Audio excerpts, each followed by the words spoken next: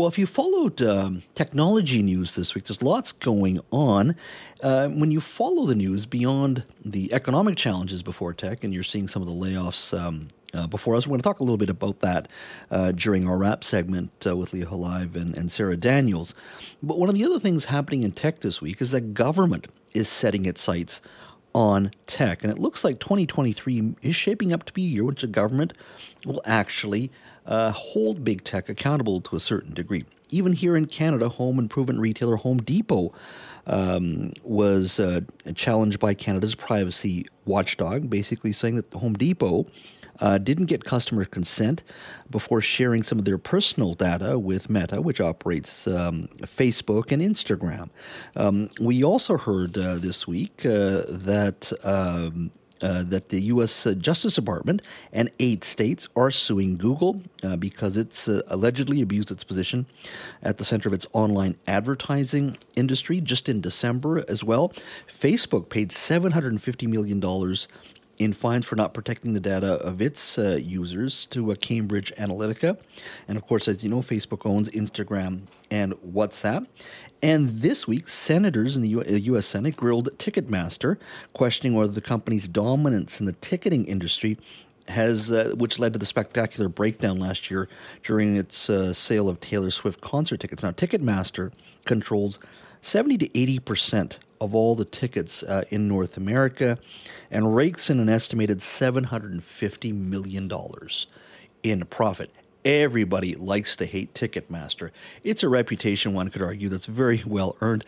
Comedian John Oliver actually took a shot at the ticket seller not too long ago. Take a listen. They say ticket fees are determined in collaboration with our clients who share in a portion of the fees we collect, which is true. Ticketmaster enters into contracts that set and share fees with the venues where concerts are held, the promoters who book, market and organise the shows, and sometimes even the artists themselves. You could say Ticketmaster's business model is to stand in as the bad guy and let all those other players hide behind them, or you could not say that and just let Ticketmaster's former CEO basically admit it directly to Congress. When people hear what Ticketmaster's service charge is, Ticketmaster was set up as a system where they took the heat for everybody. In that service charge are the credit card fees, the rebates to the buildings, rebates sometimes to artists, sometimes rebates to promoters. So Ticketmaster's been we're like the IRS. We deliver bad news.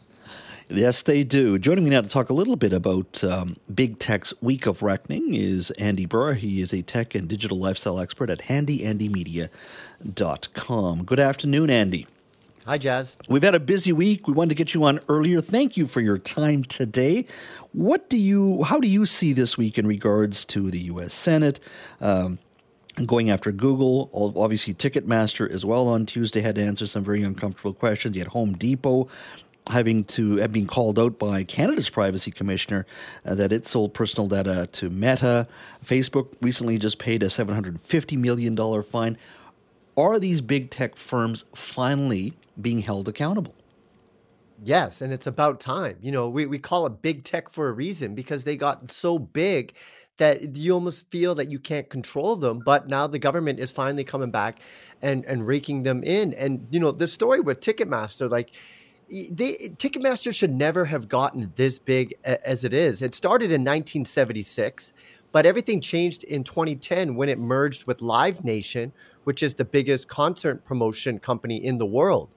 And then in 2018, the former CEO of Live Nation tried to start a rival to Ticketmaster, and he called it Rival. And even before they sold the ticket, Ticketmaster bought them up in 2020. So even when there was competition, Jazz, they just bought the competition and utilized that technology. But because they have this monopoly, because they're the promoter, they're the venue, and the ticketing company, they're just raking in money. And they're not trying to save money when you're trying to negotiate with the venue because they are the venue and they're the promoter. So they really have just let this thing go, and fans have been paying a lot of money, and the bots still came into the ticketing system even when they said, and they knew that the bots were coming for those Taylor Swift tickets, and they still got in. So they're not innovating because they don't have to. They got a complete monopoly control over live entertainment in North America. Now, these big companies can hire very big law firms, lobbying firms, communications and PR experts. have we allowed them to get too big to the point where it's almost impossible to break them up? Well, the thing is, tech moves so fast, Jazz, that it's hard for the laws to kind of catch up with them. But we have to kind of reel them in right now because it's getting out of control. And it's not even a good news when you're seeing all these tech layoffs happen at the same time. But something has to give, and it's our information. We just really don't realize how much of our personal information is going to these big tech. And that's the great thing about Canada, is that we have really strong privacy laws. And it's nice to see that the government is going to, ensure that those privacy laws are being held in Canada, even in the digital realm, because I think we do a better job than the US. But there's still lots that needs to be done. And we need to know, where does our data go, especially when we use these social networks like Facebook, Twitter, and even now TikTok. It's important to know what is happening with our personal data while we scroll on these websites. Partially, if you look at Facebook, they grew bigger, they had competition, but government allowed them to buy up companies that they should never have been able to buy. Facebook viewed Instagram as competition. We still allowed them to buy Instagram at a very cheap rate in regards to what Facebook was worth. We allowed Facebook to buy WhatsApp as well. And I worry, I find the Europeans are much tougher on these big tech firms. I'm just wondering, at the end of the day, how tough the U.S. will actually be, because I think you're right. Too much of this stuff is allowed. I mean, the fact that Home Depot was sharing personal data, according to Canada's privacy commissioner, with Facebook and Instagram is absolutely ridiculous. There should be a class action lawsuit. There should be accountability in regards to that. $750 million fine for Facebook to share data with Cambridge Analytica. That's chump change to these guys. It doesn't mean anything. And so my worry is, I'm glad they're heading in this direction. Some good news in regards to accountability from these companies. But my worry is, have we waited too long because they've gotten just so big that a $1 billion fine really doesn't mean much? Well, you're right. There's really no reason why Meta, the parent company of Facebook, should own Facebook, WhatsApp, and Instagram. Those are three chatting, communication protocols that people use every single day, and they have complete control. And you see, this is what happens when you have a monopoly, when you have that vertical integration. You really can just kind of do what you want. You don't even really have to innovate, except all they're trying to do is now work with other companies like Home Depot and say, give us your data of your customers and watch what we can do with it.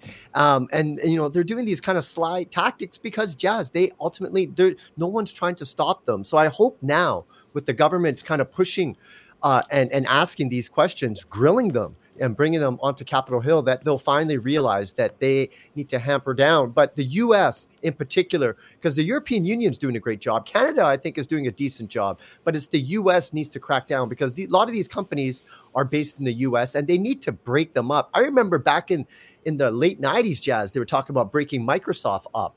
But look at these companies. They're way bigger than what Microsoft was back then. Yeah, absolutely. Well, fingers crossed. Hopefully there's some accountability in the months ahead. Andy, thanks for your time. Thanks, Jazz.